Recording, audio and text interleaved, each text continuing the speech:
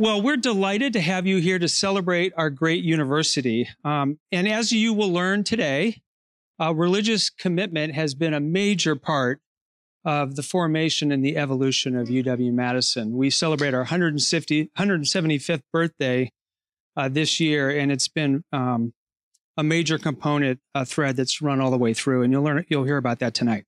I think we often falsely conclude that religion doesn't have a role in our public institutions, that we ought to seal it off in some ways, relegate it to the margins. And that would certainly include our flagship universities, public universities.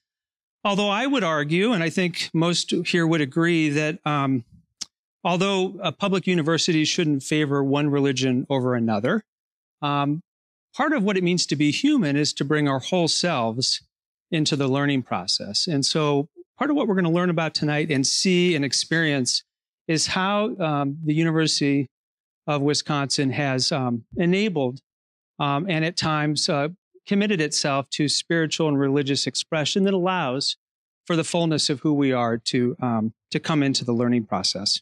We're also going to learn a lot about faithful faculty, staff, administrators, and students. And I just want to stop and acknowledge so many that have gone before us. I think one of the things that's so wonderful about a history like this is you just begin to recognize all of the people who have committed, from presidents to faculty to administrators, to helping find a role for religion at a public university, that it can be something that brings value and adds to the texture of the conversation. And so as we pause I'm going to specifically thank some individuals. I just want to pause and really thank our forebears, so many people that have gone before us, that have made this institution what it is. And we're going to learn about some of them tonight. And I think we owe them a great debt of gratitude. There are a couple entities and organizations I'd like to thank before we get started. First of all, I'd like to thank the John Templeton Foundation. They were the impetus for this initiative. They gave us a grant on our Higher Pursuits project, and they had a real vision for how exploring the spiritual history of UW-Madison could add real value. So I want to thank them for freeing up money and just helping us get this thing done. I want to thank Scott Wilson. You're going to hear from Scott Wilson. He served as a consultant on the Higher Pursuits project, and he was the producer of the documentary. And you'll learn more about him tonight. We're going to premiere that tonight. I'd like to thank a couple colleagues. The entire Upper House team has contributed, but there's a few colleagues that were really focused on this project, and I want to thank them. Susan Smetzer-Anderson, Cam Anderson, Rebecca Cooks, Gene Collins, and Dan Johnson played pivotal roles on the project and or the grant. So thanks to all of them. And then I want to thank John Dahl, who's a board member, as you've been told, and many of you know. He's also a long-term InterVarsity grad and faculty ministry staff worker. He's been here 50 years or something. He's been in every broom closet on campus. So anyways, he's a long-term tenure, and really a lot of this comes out of his commitments. And then lastly, I want to thank Dan Hummel. I called him a decorated historian earlier today. He's a decorated American religion historian. He serves on our Upper House team as the Director of University Engagement. Without Dan's vision, wisdom, and tenacity, and his really good scholarship, this project would not have come to fruition. Dan is a regular commentator on church, culture, and American religion. He's the author of dozens of articles, the groundbreaking work we're going to celebrate today, as well as 2 books, Covenant Brothers, Evangelicals, Jews, and U.S.-Israeli Relations, and then a forthcoming book, which I'm really excited about, published by Erdman's with the title, The Rise of Dispensationalism, How the Evangelical Battle Over the End Times Shaped a Nation. Sounds ominous, doesn't it? Anyways, we're super excited to welcome Dan to the stage. Dan, come on up.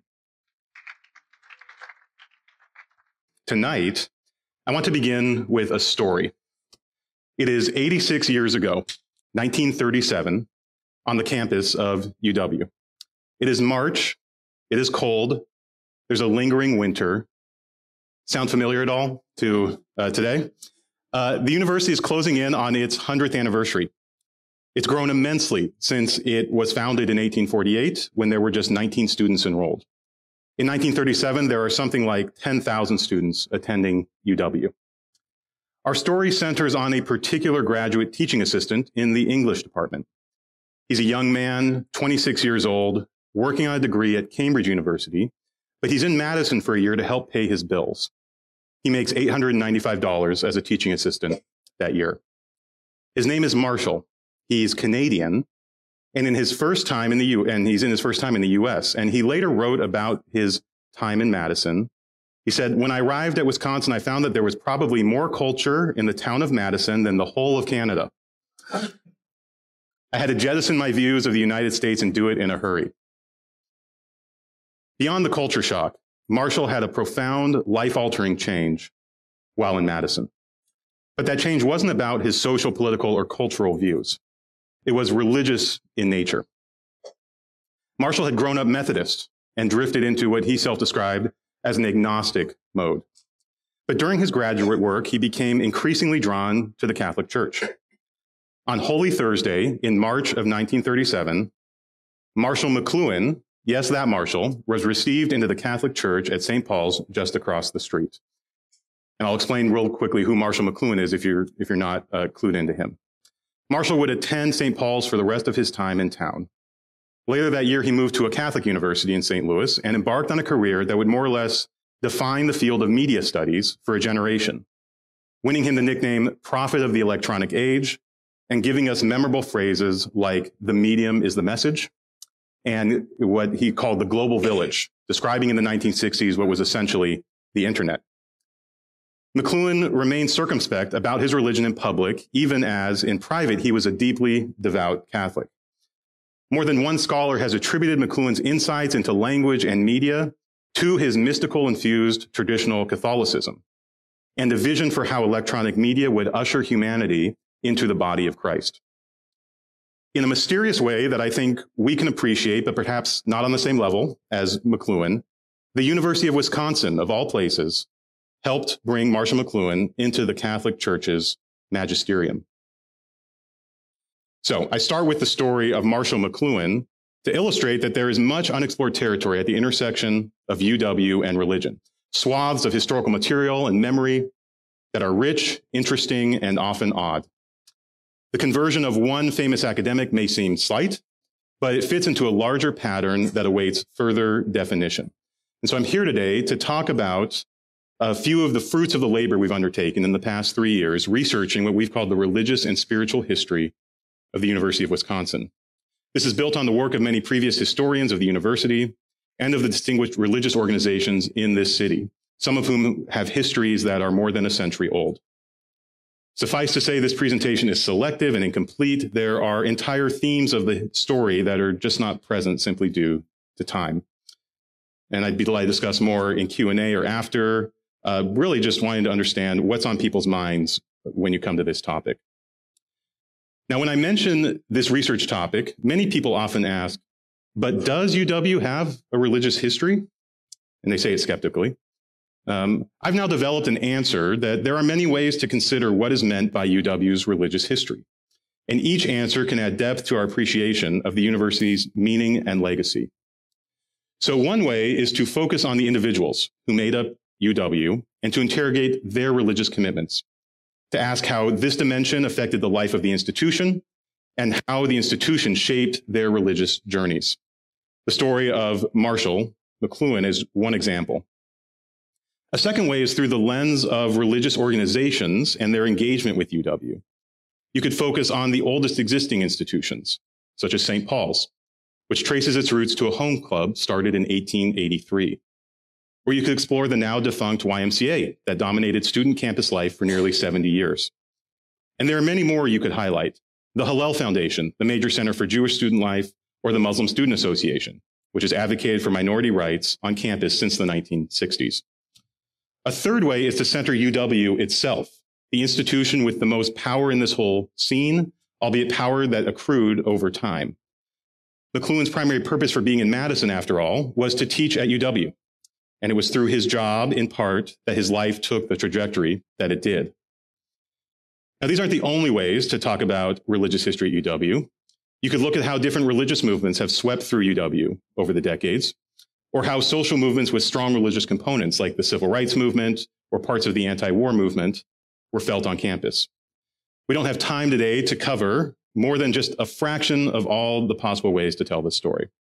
I'm confident in telling you that each of these lenses gives us an answer that, yes, UW has a religious history, and each one is in a different register.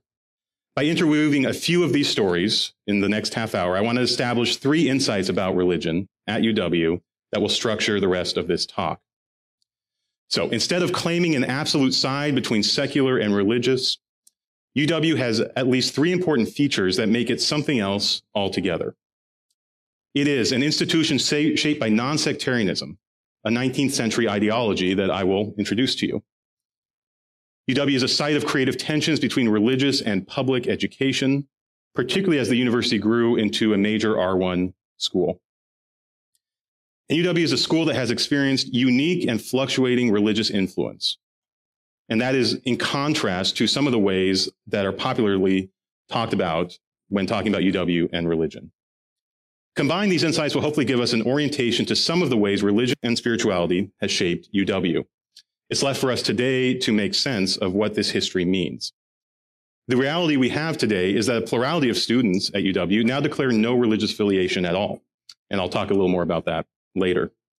For that reason, it is possibly more important now than ever to remind ourselves of the role religious culture has played in the life of UW. At the same time, the issue of religious influence in public education, including higher education, has become, like so many other issues, polarized. I don't offer a solution to that polarization here, but I do offer a starting point. The first step may be admitting that there's a complicated history we're grappling with, one that doesn't fit neatly into simplistic depictions of religion in UW. So we begin at the beginning of UW. As most of you know, the University of Wisconsin was founded in 1848 as the state of Wisconsin's original public university. It was written into the state's constitution as the establishment of a state university at or near the seat of state government. The same article of Wisconsin's constitution also declared that no sectarian instruction shall be allowed in such a university. The phrase sectarian instruction is curious to our 21st century ears, but it was a common one in the 19th century. The definition of non-sectarian was bounded by the extremely Protestant culture that dominated Wisconsin at its founding. Non-sectarian assumed, for the most part, that the relevant religions would be variations of Protestants, Presbyterians, Baptists, and the like. The non-sectarian clause in the Constitution prohibited any religious test for employment or office, upheld the free exercise of religion, and forbade state support for religious organizations. But again, the term religion here often functioned around the boundaries of what was largely Protestantism. And this made sense in the context of the 1840s higher education landscape in Wisconsin, which was dominated by Protestant denominational schools. So just think of the other options that were founded in Wisconsin, in the territory of Wisconsin, and then the state leading up to the founding of UW. There's Nashotah Mission, now Nashotah House, which is an Episcopal seminary. There's Beloit College, which was founded by Congregationalists. There's Carroll College, which was founded by Presbyterians. And there's Lawrence College, which was founded by Methodists. UW had no interest in replicating or mimicking these institutions. In fact, direct competition with sectarian institutions was closer to UW's goal. But in 1848, the opposite of sectarian or denominational was not secular. UW's founding as a non-sectarian university was not intended to cultivate religious disinterest. And here's an example. In an early draft of the Wisconsin Constitution, the writers suggested something closer to secular, declaring that the public education in the state should contain no book of religious doctrine or belief. This was interpreted by the public as a ban on religious instruction of any kind. This language received severe pushback. In a hearing just a week later, the language was amended to the wording that was closer to the final version that you see here. The modification was intended precisely to preserve religious instruction rather than ban it. And evidence for this in UW's early history abounds. Early UW students were required to attend chapel. Most early buildings had chapels in them, including North and South Halls. Faculty hosted Bible studies. UW presidents delivered an annual sermon as part of graduation week. The curriculum of the school included required classes on religious philosophy and ethics, all taught from a non-sectarian Protestant perspective. The non-sectarian identity of the new school also came in two other forms worth mentioning. The first is in UW seal, which was intended as the first essentially branding of the university. John Lathrop, the university's first president, selected Numen Lumen as the motto. The Latin phrase means God is the light or God our light. Lathrop interpreted in even less particularistic terms as the divine within the universe, however manifested, is my light. The accompanying symbol, designed by Lathrop himself, gives credence to this very broad, generous interpretation. The open eye below rays of sunlight resembled the Christian symbol of the eye of providence, though with this slide, it does look a little like the eye of Sauron, which was not intended. The symbol has roots in the Renaissance era and stands for universal values of knowledge, enlightenment, and learning. So this is one example of the non-sectarianism.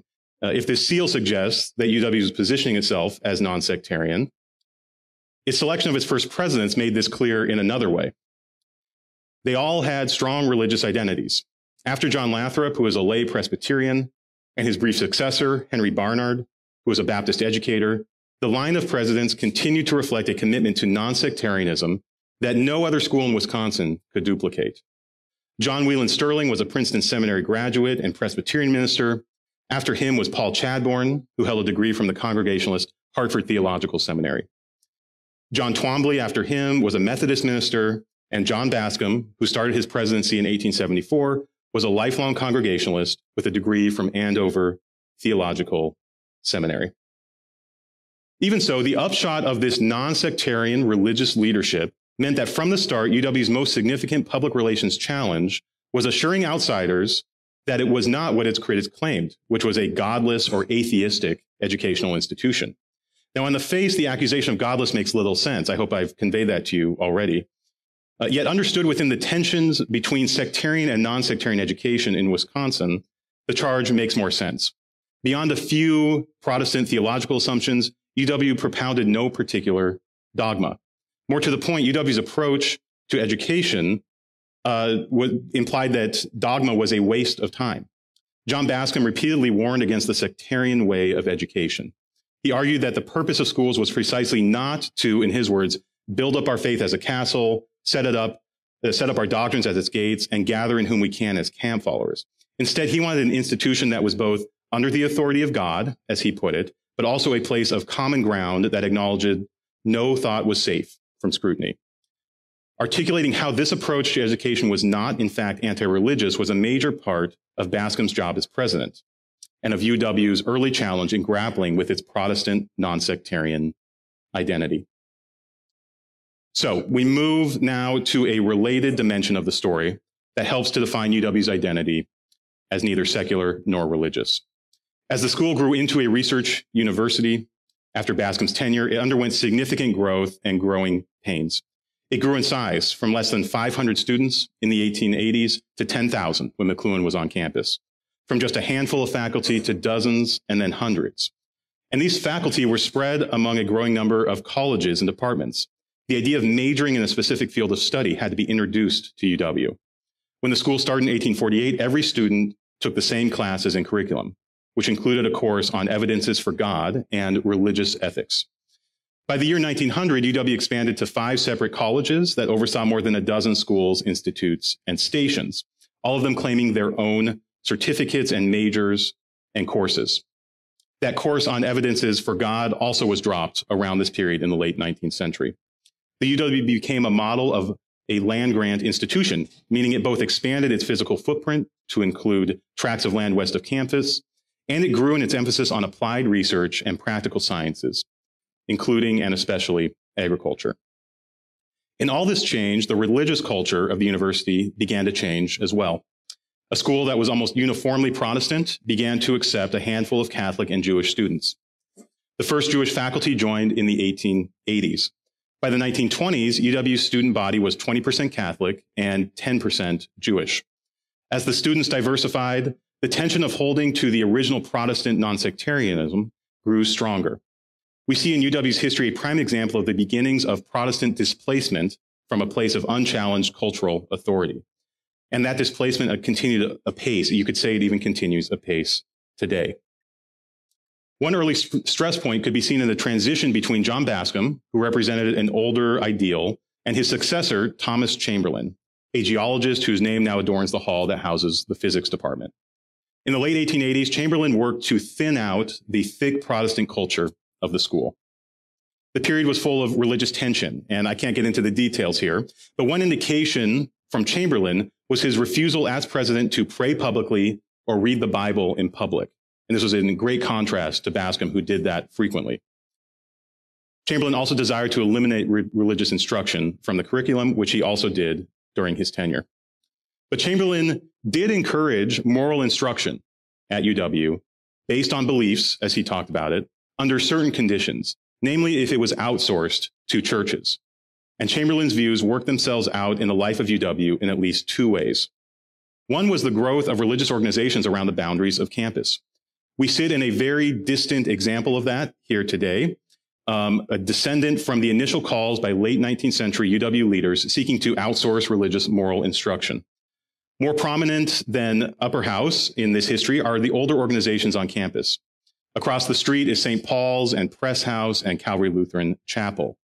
Down the street is St. Francis and Luther Memorial and The Crossing, among many others. And Hillel is a block that way.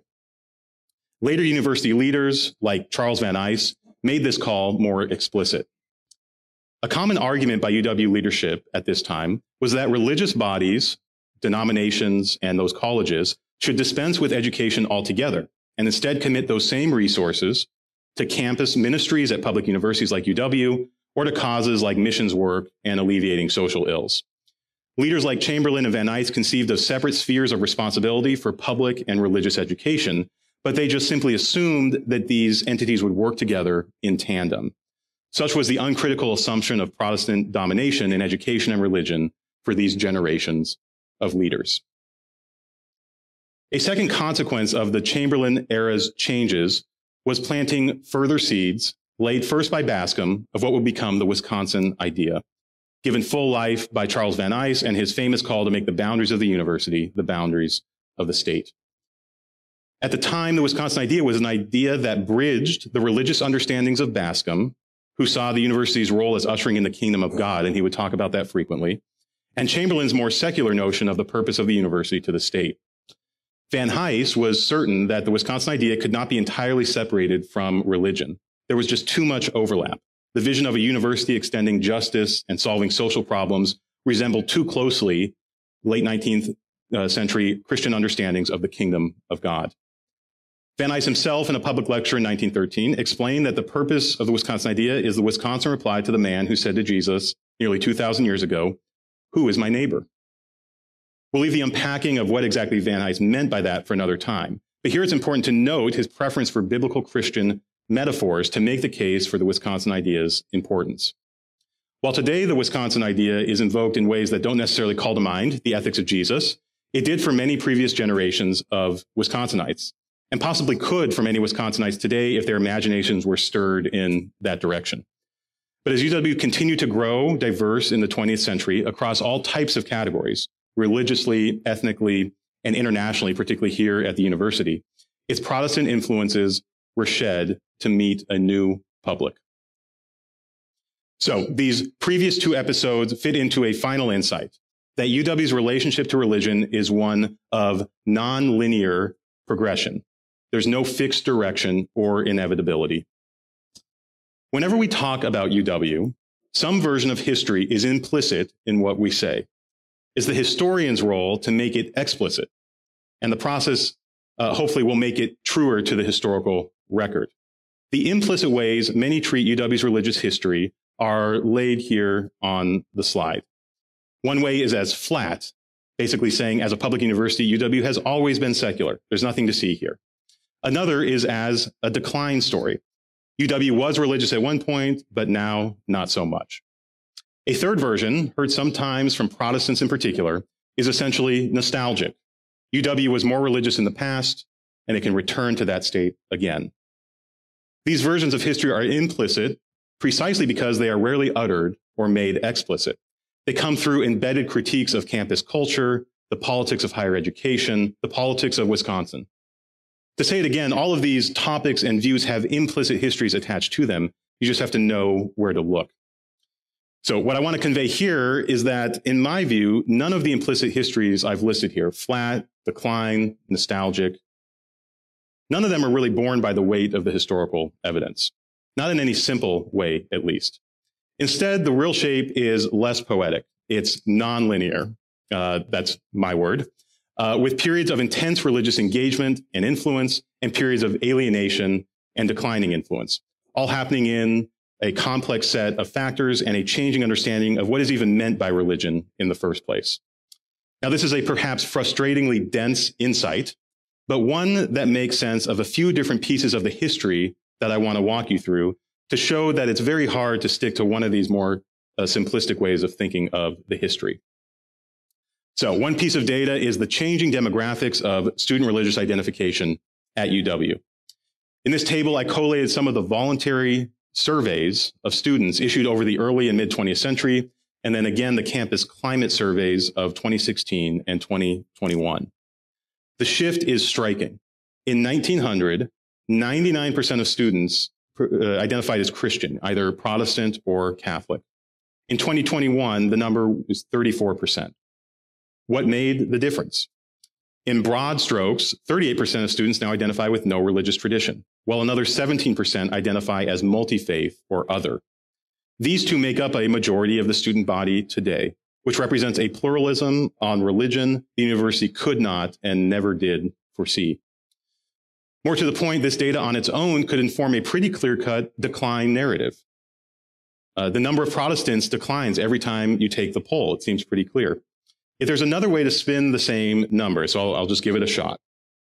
Doing some back-of-the-envelope math, as a gross number, UW in the last 40 years has likely graduated more students than at any other period who have careers working for religious organizations or nonprofit organizations with religious commitments or businesses with stated religious values. Of course, as a share of students, the number has undoubtedly gone down over time, just given these demographic realities. But UW's extensive growth over the decades can tell a different story if you want to tell that story. And now let's move on to the second piece. Compare this demographic data with another piece of evidence, the story of UW's university hymn. Was anyone aware there was a university hymn? Until sometime in the 1960s, UW had an official hymn. Here's a version from a 1962 commencement program. I'm guessing since no one knew it, no one sung it. I'm still curious about what it sounds like. I've never heard how it actually sounds. It used to accompany every official gathering, a major official gathering, every commencement, every building dedication. It's just hard to imagine today. The words are pretty anodyne. The sentiment is Protestant, but not offensively so. Yet the interesting thing to me is not that until the 1960s, UW had a hymn. This would fit into a pretty simple decline narrative of increasing secularization over time. Rather, it's that the hymn, when it was eliminated in the 1960s, was only about 40 or so years old. It was introduced in the 1920s at a time of great religious fervor and controversy across the country. The fundamentalist movement was in full swing, with UW and its president at the time, someone named Edward Burge, in the spotlight of anti-evolution protests. Student religiosity increased after World War I for a variety of reasons, and especially in embracing social gospel ethics. The university itself codified a new era of sponsoring religious gatherings. It hosted a large annual Religious Awareness Week on campus, and an official University Religious Council was formed, which also lasted for about 40 years until the 1960s. These and many other factors help to explain why the introduction of a hymn to the official life of UW made sense at the time in the 1920s, and also why it didn't before, say, in the 19th century. A third and final piece of evidence pointing to a nonlinear way to think about UW's religious development is the geographical drift of campus-based churches and ministries toward UW.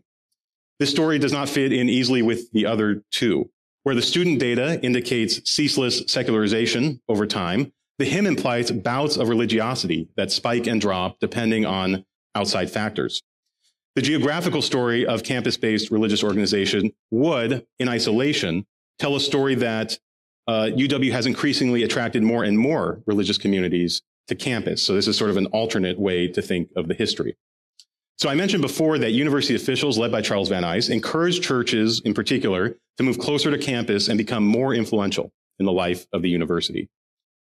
He and others made that call in light of the reality that can be seen in this 1896 student handbook, issued to every incoming freshman and published by the YMCA. On the back flap is this hand-drawn map of Madison. The letters A through I on the top left of the map signaled houses of worship in Madison, from Congregational to Catholic to Unitarian to Jewish. But if you just take a note of their general location, most are nearly half a mile away from campus, much closer to the square than to UW. So this is the state all the way back in 1896. Let's fast forward to 1970, and the landscape has changed dramatically in at least two ways. So this is a map from the University of Religious Workers, an organization that came into existence after 1896. And this is a map given in a student handbook of right around campus. The proximity of these churches and places of worship has diminished greatly, with more than a dozen closer than any were in 1896. Likewise, there is far more diversity in this list of places. There are the historic Protestant churches. They remain present, but not dominant. The Hillel Foundation, founded in 1924, becomes the center of Jewish life on campus. Groups without buildings include the Muslim Student Association and the Baha'i Club.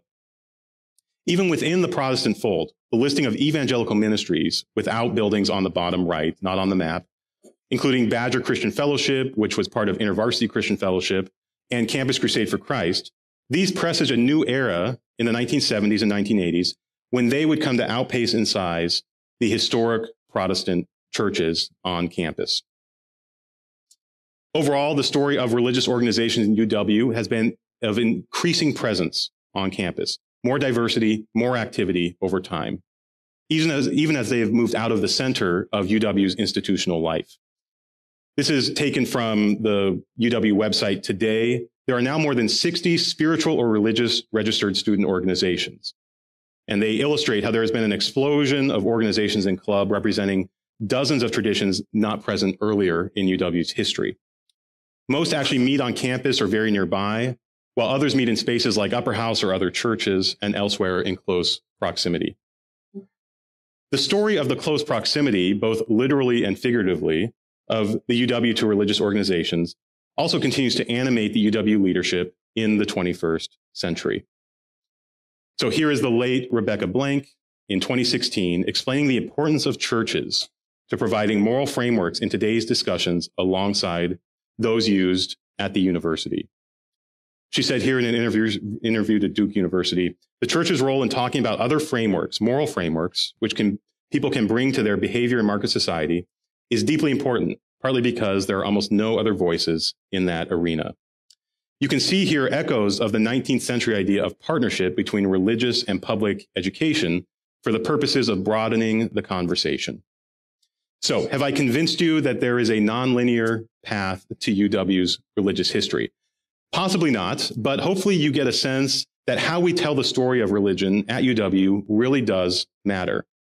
So what is the implicit assumption you carry around about this history? And what are other stories we can tell? Here then I return to my three proposed insights. UW was founded as non-sectarian.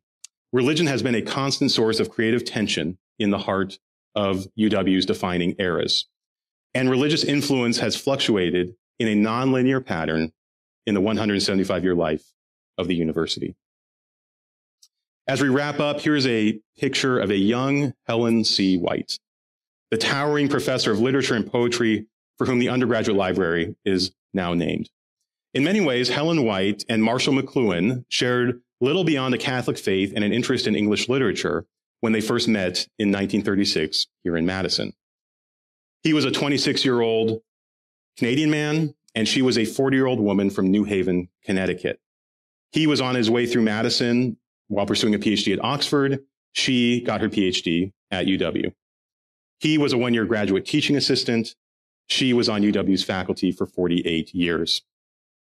He was just a couple years away from meeting his wife and returning to Canada. She was a lifelong bachelorette with the nickname the Purple Goddess. And that's because she wore purple every day of her life. Yet for all their differences, McLuhan and White shared, by the end of his year in Madison, devotion to the Roman Catholic Church. Albeit this was one that McLuhan came to very recently, and one that she had nurtured since birth. McLuhan passed through the UW English department at a unique time when White was a rising star at UW. She was the unofficial leader of a vibrant Catholic network of faculty on campus that would count more than 100 strong a decade later. McLuhan worked with White during his year at UW, and she became a letter writer for him in the following years. His correspondence while in Madison is sparse, so we don't know for certain if White had a decisive hand in McLuhan's conversion to Catholicism. But it is likely. White was a close ally of Father Kuchera, the priest who received McLuhan into the Catholic Church over at St. Paul's. She was also deeply committed to the mentorship of young Catholics on campus. And there's also the intriguing clue that among McLuhan's reading list for 1936 to 37, he kept a close diary of what he read, are a number of books in White's bailiwick, Victorian-era Christian mystics. One can only guess who recommended them to McLuhan during his year in Madison. Whatever the case, in McLuhan and White, we have examples of the brief and the lasting in the drama of religion at UW. McLuhan's religion took a new trajectory after his time at UW, while White's sustained presence on campus helped shape UW itself. Both owed their biographies in small and large ways to the university, to the institution that gave them reasons to be in Madison and structured the pursuit of knowledge and meaning in both their lives. So I'll end with this quote by Helen White in one of her most famous books, A Study of the Mystic William Blake. In this work, White describes art and religion as two of the most human activities, the activity of humanity trying to transcend itself. The inclusive "and" means that this noble pursuit is not exclusive to religious people, but that religion in various manifestations supports the enduring and perennial human quest to transcend itself. In UW's history, this impulse may be found in those who study, teach, and lead the university, in those religious organizations that serve the community, and in the university itself. It might be entailed, you could argue, in the school's own mission statement, which claims knowledge, wisdom, and values as what the university seeks to discover, examine critically, preserve, and transmit. For those inspired by that noble vision of the University of Wisconsin, being a place where humanity is trying to transcend itself, we can take heart. We stand on the shoulders of many who came before us. So there is a long history to tap into here, and one that still has much to explore and reveal. Thank you.